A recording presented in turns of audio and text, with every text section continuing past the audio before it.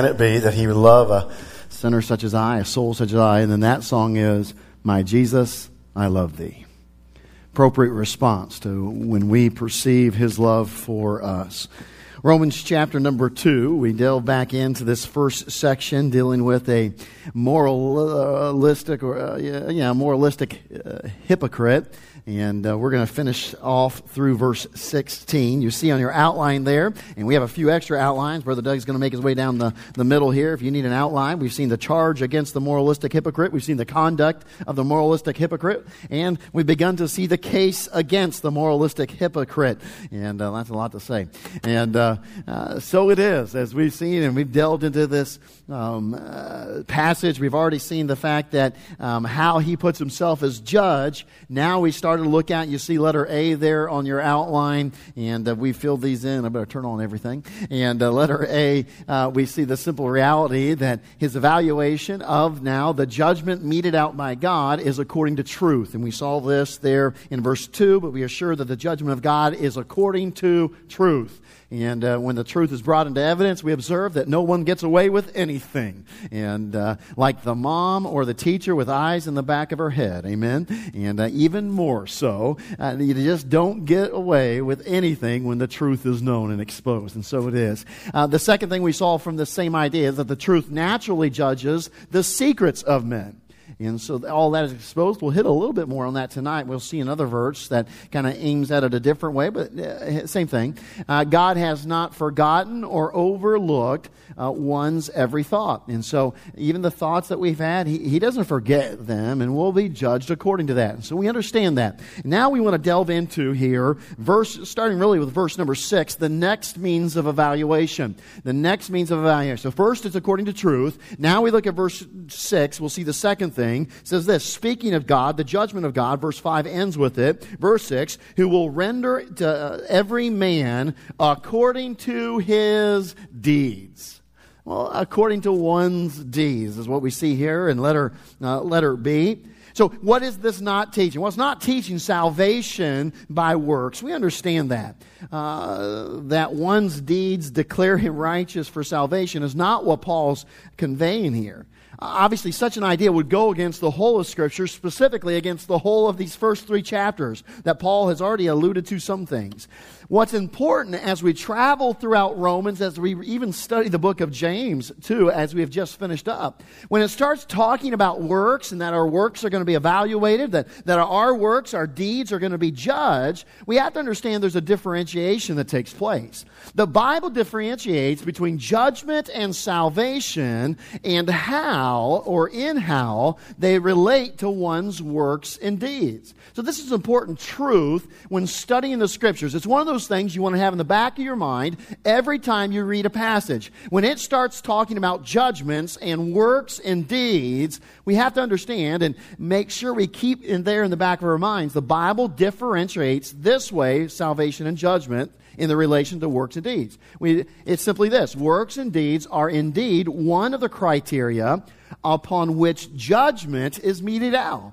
We understand that everything that we're going to have done, we've committed, we're going to stand before God, and we'll receive in our bodies that which is, we'll find out if it's wood, hay, and stubble, if it's precious stones, silver, and so forth. We'll find that out. So there is the aspect of works and deeds, how we live this life, are part of the criteria for judgment.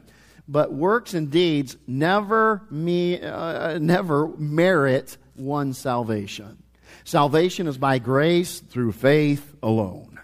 So anytime we come to a passage such as this, we have to immediately remember, okay, he's not talking about salvation here. He is talking about judgment, and everybody, as we'll see in this passage, everybody faces judgment. But my friend, I sure am thankful tonight that our salvation, our eternal future, does not rest upon our works and deeds. It's only rest upon the finished work of Jesus Christ. And that is what we must remember as we delve into this passage and others similar to it. So what is Paul doing? Well, he's emphasizing and explaining several things. First of all, he's emphasizing that all of us will stand before Jesus Christ, will stand before God, whether we are Jew or Gentile, whether we are righteous or wicked, whether we're believer or unbeliever. The main verse of this section is really verse 11. Jump down there, look at verse 11 with me. For there is no respect of persons with God. So here it is in the middle of a section dealing with judgment. Can I tell you, my friend, even believers are going to be judged. We'll see that tonight. We understand that truth. It's really what he was making a point at. You moralistic hypocrite, Paul's saying, you're going to stand before God and still be judged. They're going to object. Okay, in a court of law, if we go back to our picture here, you can see the moralistic hypocrite. He's going to keep objecting. I object. On what basis? Well, I've lived a pretty good life, so I shouldn't be judged. Well, Paul's going to expose that as erroneous thinking. Every objection that anybody can bring in the court of God that says, wait a minute, I shouldn't be judged, whether it be for salvation or whether it be just for my deeds and works, every objection that is brought, can I tell you, and use legal jargon, it's overruled. And Paul explains why in this passage some of the more prolific objections that are offered by people hold no merit. They hold no merit. And so he'll expose some of them for what they are. See, this judgment that Paul speaks of in these verses, it will take into account our works and our deeds, and they'll be evaluated, tested, and measured. For some, this judgment spoken of in these few verses will be welcomed. We're looking so that we won't be ashamed. We saw it on Sunday night. We're going to live our lives. We're going to purify ourselves in 1 John there so that when He does appear, we don't have to be ashamed and we can be confident when we stand before God. I hope tonight, Christian, that you are looking forward to God's judgment, to Christ's judgment. I hope you're looking forward to the day that you and I will stand before Christ, that it will prove that all the time we spent here on earth, my free time, my times of service, was done with the right heart, a right motive, and was done unto the glory of God. Because I'll tell you, my friend, if that is true of you and I, we don't have anything to fear when we stand before God. Our lives, our deeds, and our works will be such that stands the fire, the test of the fire. Some will welcome that judgment. There'll be others who, if we might put it this way, their deeds will be mostly good and some bad. For others, their deeds and works are their greatest condemnation.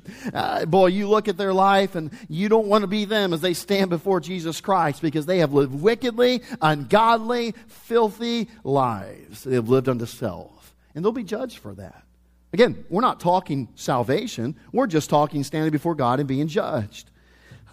It goes on, and we understand here's a simple truth. There's some, again, who will welcome this judgment simply because they have lived their lives, they've committed these deeds and works upon a foundation of faith and trust in Jesus Christ, a relationship with Him. In other words, they have obeyed the truth of the gospel in faith.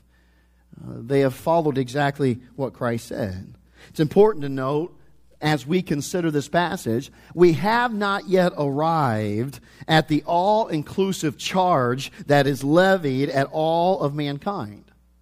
For all have sinned and come short of the glory of God. We're building up to it. So let's understand, you and I find ourselves in maybe what we might call at the beginning of a court case, the prosecution is kind of giving a taste of what is to come. They're kind of starting to build their case. It's opening remarks in a court terminology. And so the prosecution, Paul is giving the opening remarks and introducing the case and telling us, here's what we're going to hear. It's what I like about Paul. In these first few chapters of Romans, he gives us little bits and pieces. We might call them teasers of things that he's going to talk about more exponentially in future passages. He's going to elaborate on.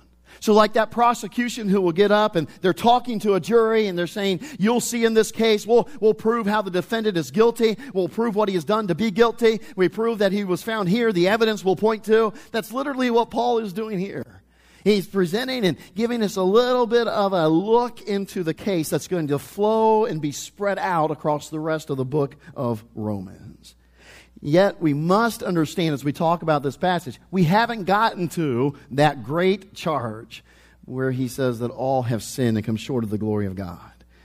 He's working up. The prosecution is working up to that culminating conclusion there in chapter 3.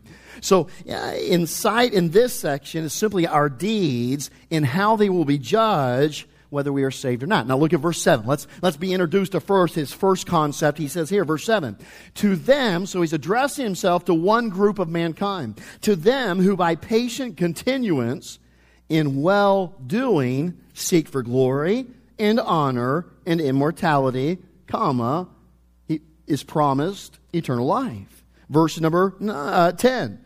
But glory and honor and peace to every man that worketh good, to the Jew first, and also to the Gentile. So these two verses, we have a description of those who know Christ, who pursue glory and honor and peace. They have literally pleased God with their living, their works, and their deeds. As they have received new life in Christ, they have worked hard at pleasing Him. They will be rewarded, and rewarded well. That's what Paul's alluding to. Again, Paul expounds upon this concept later on in the book, but he's just explaining little things here and there to kind of whet our appetite, to kind of, again, give us a teaser. Now, this group is contrasted with those who are living in such a way that points to them being lost. They don't know God. They didn't accept chapter 1 and the revelation of God and creation and their own conscience. They have rebelled against God. They have rejected God and His truth. Paul describes that in verse number 8 and 9. Look with me there. But unto them that are contentious. Now that's a great description, isn't it? They're fighting with God. They're fighting against God. But unto them that are contentious and do not obey the truth. Now that's a key statement. They don't obey the truth. They've rejected it. But obey instead unrighteousness, indignation, and wrath.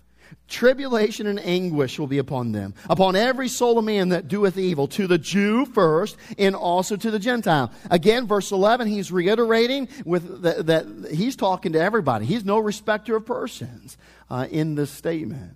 So what's interesting, we know this, that Paul expounds upon this truth later. So what he presents to you and I in verses 7, 8, 9, and 10, two different people are expressed to us. Those who are living lives, righteous lives, built upon the foundation of relationship with Christ, and those that are living lives where they obey unrighteousness and wickedness. They've rejected God. Again, he will explain later in the book to whom he refers to in these passages. The one being saved, the one being unsaved. The one who is a slave to sin, the other one who is a willing servant of God. Though he does not disclose it fully here, he's putting out the case. Something that he will explain in further depth. The telling statement now in this verses 8 and 9 is that one that we emphasize, where it says that they do not obey the truth. And it produces a living that is characterized by unrighteousness and wrath. See, one of these snippets that Paul is giving us is something that he speaks of in Romans 6, 7, and 8 and following, is this thought here. You see it in your outline. Let me back up. God establishes His impartiality when it comes to judgment, verse 11, and also these two verses where he says, unto the Jew first, and then to the Gentile also. So he establishes His impartiality in judgment. But notice this. Paul introduces this concept that he explains in chapter 6 and following. The test of our profession is our lifestyle. Verses 7 and 10, thereby describing someone who's put their faith and trust in Christ. It is our manner of living. So he establishes even here, listen, God's going to judge everyone, but He'll even judge those who are His, are living righteously, but as He judges them, they'll gain reward. They'll get reward. So he's thrown the concept out. It's something I like about Paul. He just throws out ideas, the thoughts, little snippets, and then he develops it within a letter or within that he writes a book as we see it, an epistle. And so I'd encourage you, when you read any of the Pauline epistles, that you think and say, okay, Paul often will do that in his writings. He'll introduce thoughts in just little bits, and then he develops it as the book goes along. It's quite interesting to learn some of the writers of the New Testament, their tendencies and the things that they do within the books and letters they write. I know I'm getting a little deep, but I'll tell you, it's fun when you start thinking about it and you see it in different parts, and boy, you understand how he writes, how someone conveys and communicates things. It's quite interesting. But Paul does this, and he's saying simply this: our manner of living then will in turn, whether we are saved or unsaved, will be judged as God promised. Several passages. We know these well, but let's remind ourselves. 2 Corinthians 5, verses 9 through 10. Wherefore we labor, that whether present or absent, we may be accepted of Him.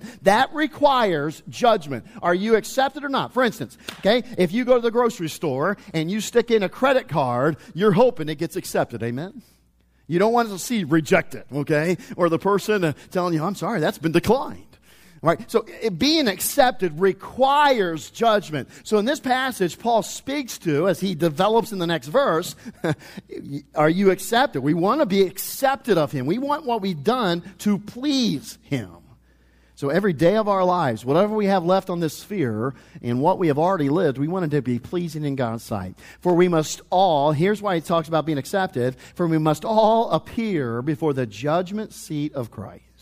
We know this. He's speaking to believers. Those of us who have a relationship with Christ. And yet we are going to be judged. That's what Paul says in Romans chapter number 2. That every man will receive the things done in his body, according to that he hath done, has committed, have lived, how you've lived your life. Notice it. Whether it be good or whether it be bad.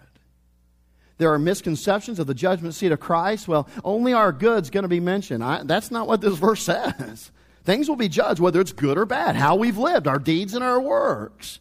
Now, it's not for condemnation. It's certainly for reward. But my friend, in order to do that, you've got to look through everything. Amen? If you were to promise your child, okay, you bring home your report card for every A that you have, I'm going to give you $1. For every D or less, I'm going to take away $1.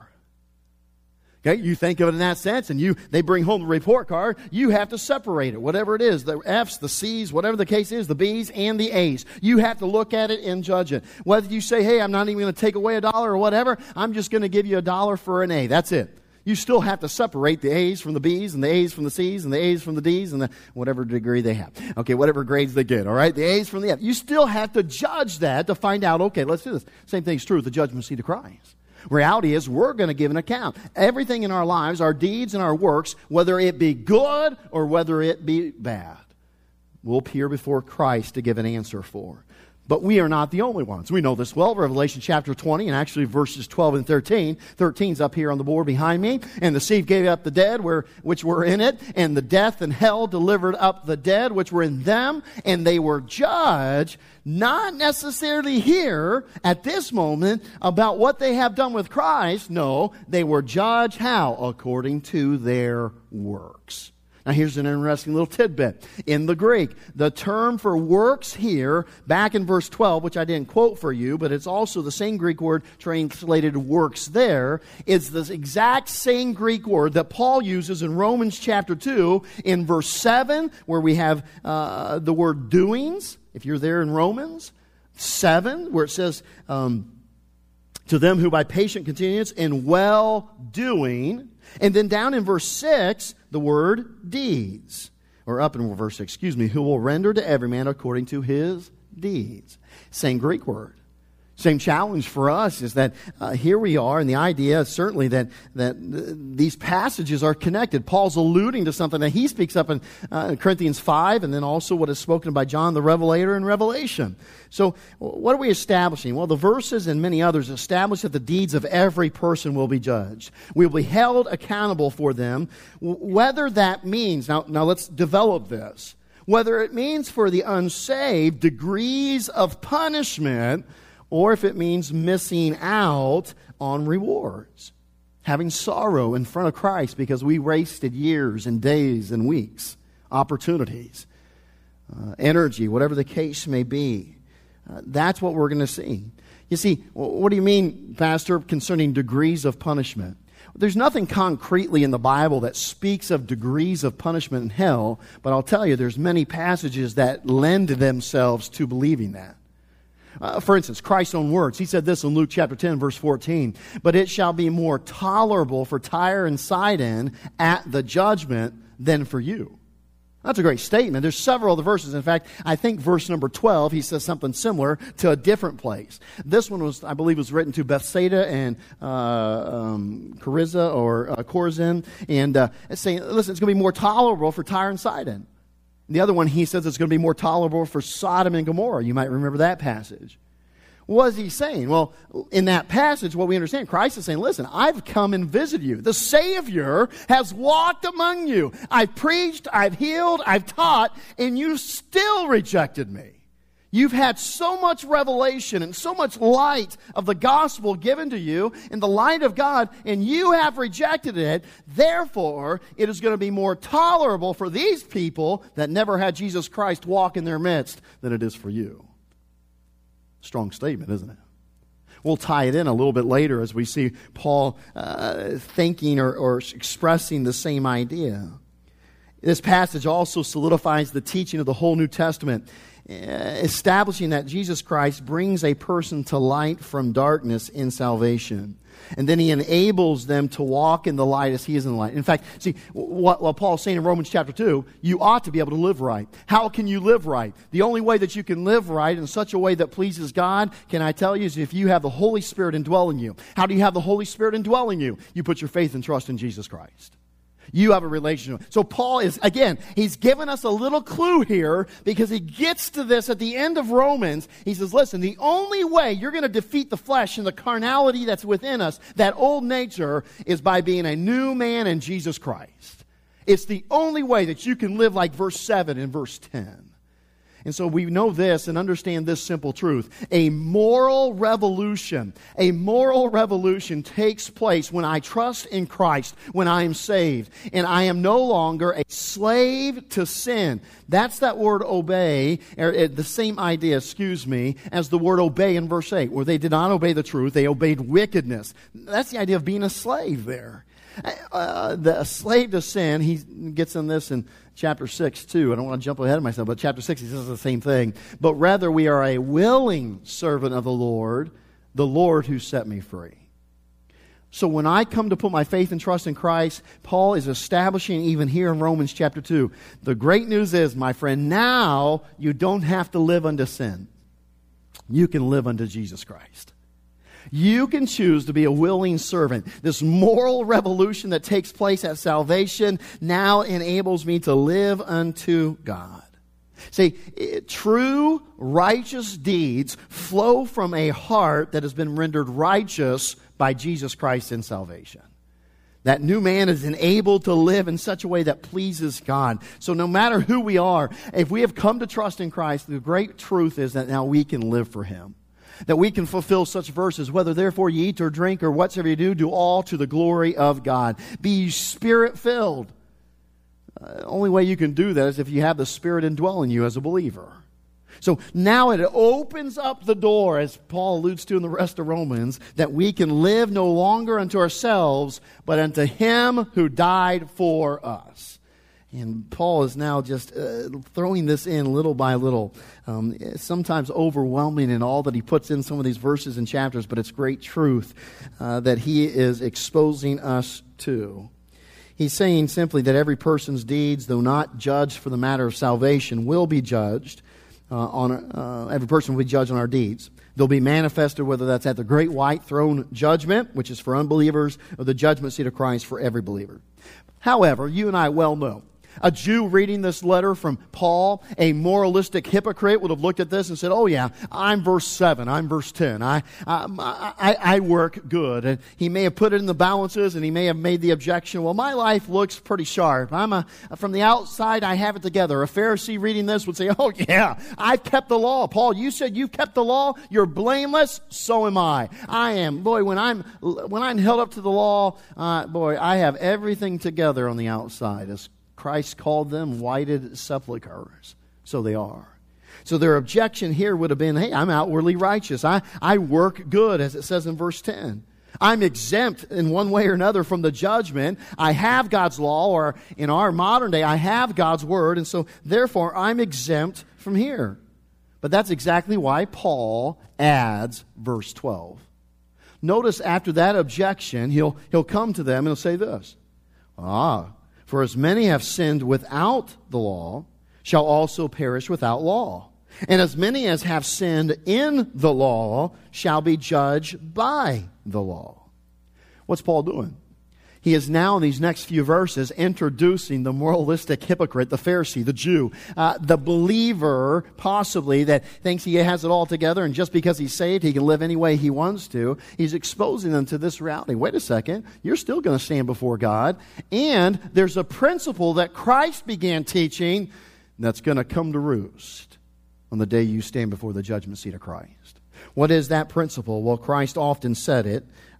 But we find it in Luke chapter 12. Will you turn there with me? Luke chapter 12. Hold your spot in Romans. Luke chapter 12. We'll look near the end of the chapter. It's a long chapter. We'll look down to verse number 47.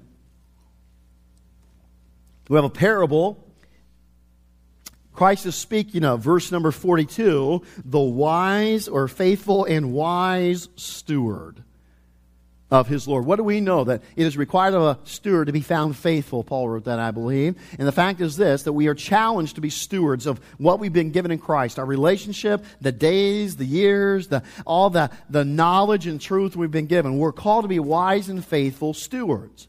So he's really speaking to someone of the household of faith. Now jump down to verse 47. And that servant, now notice this statement. I want you to hang on to this. And that servant, which knew his Lord's will, and prepared not himself, neither did according to his will, shall be beaten with many stripes. So even in this passage, we're going to be introduced to this idea of degrees and sometimes of judgment. Notice at verse 48. But he that knew not, and did commit things worthy of stripes, shall be beaten with few stripes. For unto whomsoever much is given, of him shall be much required. And to whom men have committed much, of him they will ask the more. Now here's our statement. You see, Paul is addressing something he knows very well. He was a Jew, and the Jew, by nature, by heritage, by being a Jew, they had special advantages when it came to the revelation of God. It's all over this book. We can't argue with that. We can't deny it. They literally had the oracles of God, Paul writes later. They had the blessings of God that were abundant in their nation. That was their advantage. And Paul will, over the next few chapters, he will address that. In fact, he'll address their accompanying pride and their boasting in the fact that they were Jews. Look at verse 17 with me, if you will. We'll get into this section here next week, but verse 17, he begins, Behold, thou art called a Jew, and restest for righteousness and everything else in the law. And makest thy boast of God, literally, in the law. Verse 18 of Romans chapter 2. And knowest his, what's the next word? And knowest his will. What did we read just in Luke chapter 12, verse 47? The servant, the steward who knew the will of God and prepared not himself was beaten with many stripes. They were held to a higher standard. Now look down here at chapter 3, verse 1. He continues it. What advantage then hath the Jew? What profit is there of circumcision, being a Jew? Notice verse 2. Much every way. Chiefly because that unto them were committed the oracles of God. Here's a great statement. And I'll tell you, my friend, tonight it bears credence for us to listen to this because we find ourselves in similar shoes as the Jews. We are very blessed in the revelation we have from God. At our hands and that we are exposed to, boy, God is good to us who are living right now. In America, however you want to describe it, the reality is, man, we are very blessed. Hear what he is saying. With greater advantage, there is less excuse. And then, obviously, consequently, there is greater guilt. It's further proof of God's impartiality. Now, catch this. There might be times that your kids are doing something they ought not to do. One of them you told specifically to their face, you don't do this, and the other one, they should have overheard you. Maybe they weren't in the room, whatever, and yet both deserve punishment because they did wrong. But I'll tell you, the one who you looked in the face and you said, "Do you understand me?" and they say, "Yes, sir, I understand," and they go off and do it, I'll tell you, they're in for worse judgment. That's literally what he's saying here. Listen, the Jews are in a privileged position. So he adds to this explanation of verse 11 about the impartiality of God in judgment. He says this: he takes into account the varying spiritual light and revelation that a person has received. And he metes out degrees of judgment accordingly. That's what a concept and a principle throughout the New Testament here. It doesn't say that someone is not worthy of judgment. I think that's a key thing for us to emphasize. But he's talking about levels and degrees of that judgment. In this case, as he just describes in verse number 12, there are those that have the law, those that do not, the Jews and the Gentiles. For the Jews, their standard is high because why? They've been blessed with the great revelation of God through Abraham and Isaac and so forth. And then obviously Moses comes along with the law. It was the nation of Israel that had prophets and they had priests. They had the very temple of God.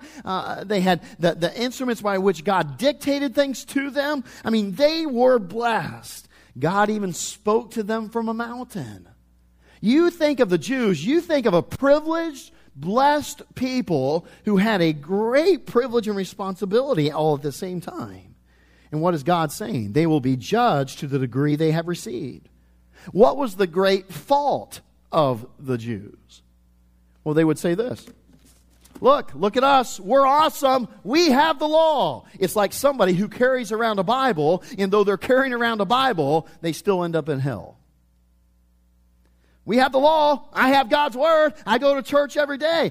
Can I tell you, it is horrible, terrible for someone in a jungle somewhere who's never heard of the Bible, who's never heard of a church, to die without putting their faith and trust in their Creator and gaining heaven that way. But I'll tell you, it's so much worse for someone to go to hell from a pew of a church. And that is literally what Paul is condemning the Jews for. They had the law of God, and what was their boast? We have the law of God. In fact, what did they say in verse 17 or 18? We know the will of God. Can I tell you, knowing the will and doing the will of God are two completely different things. You have to know it to do it. I comprehend that. But reality is, it will do you no good just to know it. You must do it. And that's exactly what Paul says to the Jews, or the moralistic hypocrite in verse number 13. Look at it. It's a parenthetical phrase. So he's explaining what he just said in verse 12. Look at the beginning of verse number 13. He says this: For not the hearers of the law are justified before God, but the doers of the law shall be justified. You see the point he's making? You understand what he's saying? Listen, you might have it, and you might have sat there in the temple and heard it. You might say, well, I'm a Jew, and we have Moses, and we have the prophets. They like to say that often, didn't they? We read that. They like to boast of their lineage and their heritage being a natural-born Jew. It's very interesting that in just a couple chapters, what does Paul say? Paul says, listen, they that are all of Jews naturally are not Jews. And then he goes on, from which we derive one of our children's songs. You ever sing, Father Abraham had many sons? You ever get tired and do calisthenics like that? Right arm, left arm. You never done it? Do you want to do it right now? I'm just kidding. We're not going to do it. Okay. Where do we get that? We get it from Romans. Paul says, if you've trusted in Christ, if you have the same faith as Abraham, you're a child of Abraham. He's making a point to the Jews. Just because you have it doesn't make you. And I'll tell you tonight, my friend, just because you hold a Bible, just because you go to a Baptist church, it doesn't guarantee you of heaven.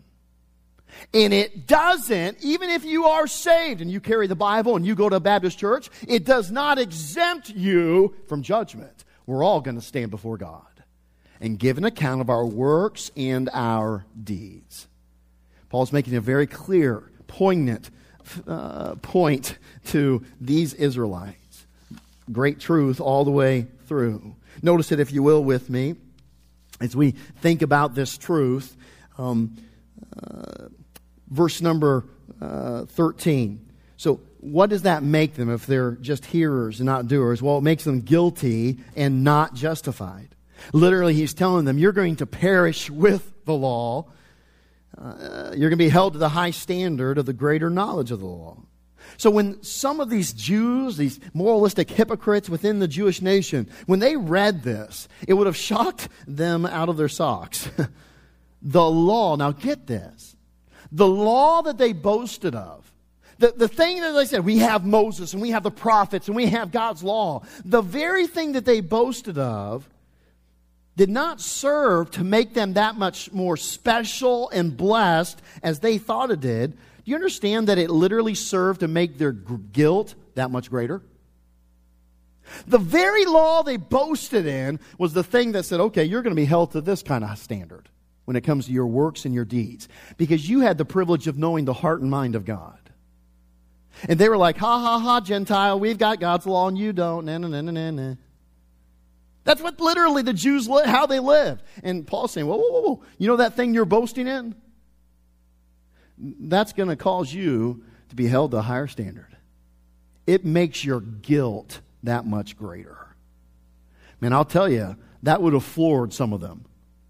I do believe that as a Jew in that day, a Pharisee or somebody read this letter from Paul, they probably got uptight and they probably stood up and walked around. They got furious at reading this truth.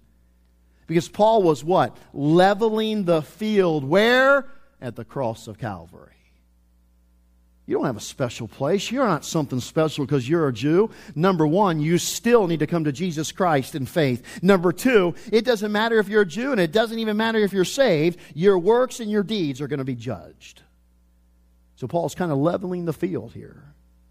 It's not just the sinner who needs to worry about his wayward ways. It's also a Christian who needs to worry about how he lives his life. Paul's making several points, all in the same passage. It's quite interesting if you think about it, all the things that he is hitting upon.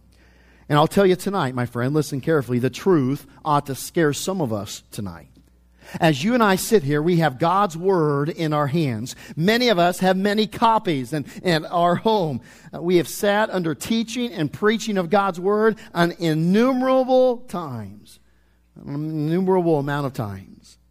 And when it comes to standing for Jesus Christ and we have to give an account of what we have done with our lives, the truth that we have heard, our works and our deeds, whether they line up with the heart and the mind of God, we can be certain that this principle of judgment will come to play. To whom much is given, much more is required. My friend, there may be a Christian who goes to the judgment seat of Christ, and they were saved, yet they never had a Bible in their own language. Rarely, if ever, did they get to hear outside the one time of salvation. And then you and I come. We live in what I believe to still be the greatest nation on earth. You and I enjoy freedoms that most nations, if not all nations, don't even get to enjoy. We get to walk around carrying this. We get to meet together and assemble. We get to have as many copies as we want. We can go to a Walmart store and buy a Bible. You know how many places that's unthinkable? You know how many places it's unthinkable for you and I to have a Bible app on our phone? What did I share with you a few weeks ago? In China, you can't even buy a Bible online anymore. Here you and I are, and we are so blessed. But I'll tell you, my friend, that principle ought to always ring true in our ears. To whom much has been given, much more is required. You and I have a great privilege, just like the Jews. And yet, we will be held accountable. We teach our children this. With great privilege comes great responsibility.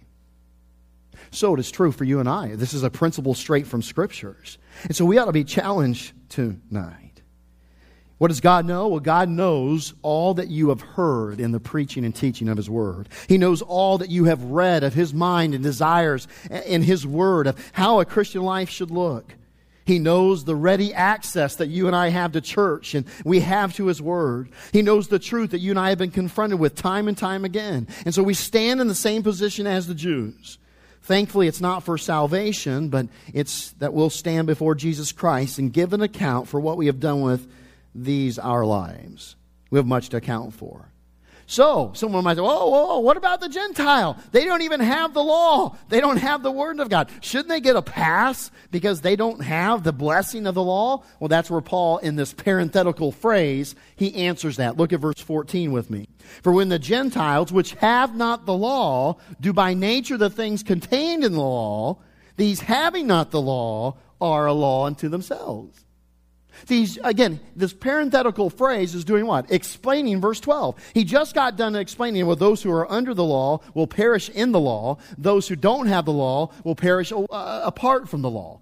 This is, he explains, they're a law unto themselves. Verse number 14. Verse 15. Which show the work of the law written in their hearts, their conscience also bearing witness, and their thoughts, the meanwhile, accusing or else excusing one another.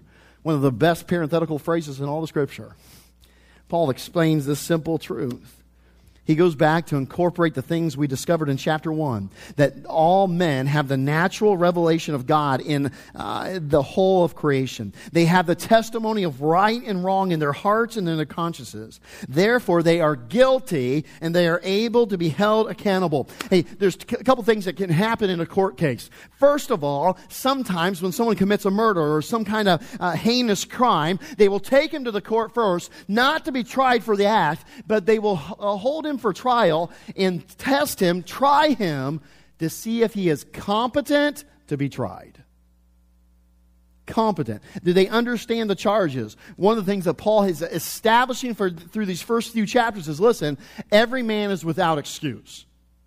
They can look at creation, the conscience within makes them without excuse. The second thing that sometimes happens, the prosecution will say, I just don't know if we have enough evidence. We don't have enough to charge them. And so what will they do? They'll take it to a grand jury, present it, and then they'll decide if they hold them over for trial. Do we have enough evidence? Do we have enough? In other words, we'll try them to see their culpability, their ability to be charged. And literally, that's the question here. What about the Gentiles? They don't have the law. Can they be held accountable? Well, he goes back to chapter 1. He says, listen, they are a law unto themselves. They have the law written in here. They themselves either excuse themselves or accuse. It's quite an explanation by Paul. Very much legal in a sense.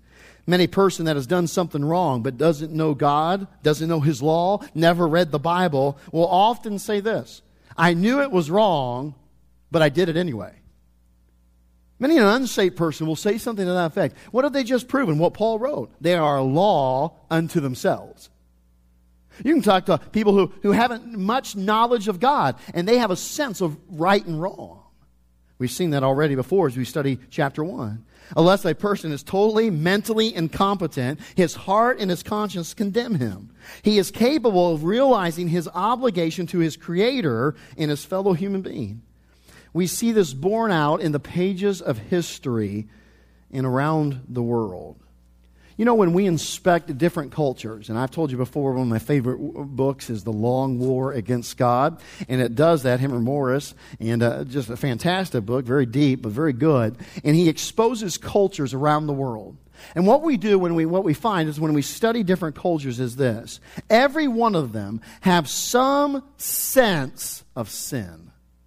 They may not call it that. They may not call it iniquity, but they have some sense of a right and wrong. Every culture does. Every culture also has some fear of judgment, of some kind of punishment, whether that be at the hands of a higher being or whatever. There's some sense of, I'm going to be judged for this. Then last but not least, there's also in every one of these cultures some attempt at atoning for sin and appeasing whatever God is out there. See, you study cultures, you become a history of civilization and those kind of things. You'll start to see concepts that flow through every culture. And one of them is a sense of sin. One of them is a sense of, I'm going to face judgment. If I don't do better, then something's going to happen to me. And then there's also this sense that I need to attempt to atone for my sin. That is why some pagan nations, what do? They take a false god and they offer their children as sacrifices. That's the reason why they have offerings of different seasons so that their crops do well and they'll appease and atone for their sin, appease a greater being. The ultimate conclusion we come to is in this consideration of the judgment of man's deed is simple. Notice it. I'd put it this way, and we're done. There's a universality of guilt. There's a universality of guilt when every man's deeds and works are judged according, and that should be according to the light, according to the light and revelation they have received. So you take somebody who doesn't have the Bible, who doesn't have the law, and you take a person who has the law and who has God's Word, both of them are deserving of judgment, punishment. It doesn't matter how much light you've given, though you will be judged in accordance to how much light you've been given, but there's a universality of guilt across all of mankind and all humanity. Every culture, every group, people group, you name it, whether you're in church or out of church, whether you just can know God through creation and your conscience, or you can know God through the explicit revelation found in His Word. My friend, you are without excuse. And you know what else you're without excuse from?